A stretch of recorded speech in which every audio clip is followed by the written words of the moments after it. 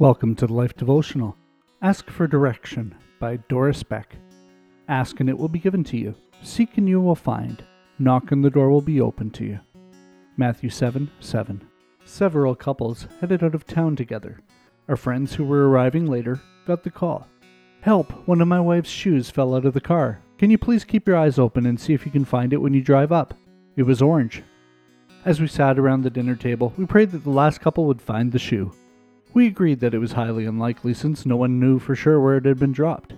While we were praying, so were the driver and his wife. They were looking, asking God to show them the shoe. Then we got the call from our late arriving friends. The lost had been found. As we sat later and reflected on the incredible return of the shoe, we marveled that anyone could have been able to see that orange shoe by the side of the road while driving past at full speed.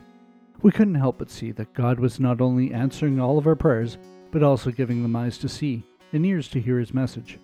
Look, over there in the gravel, an orange shoe. How many others had driven right past without seeing a thing?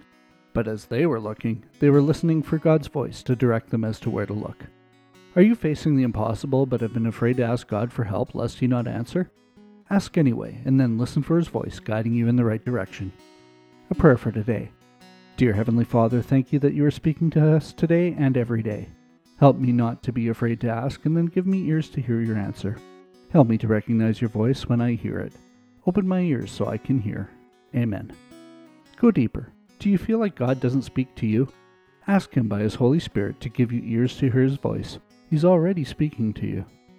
Read further, listening to God on thelife.com. Can we pray for you today? Come see us at thelife.com/prayer.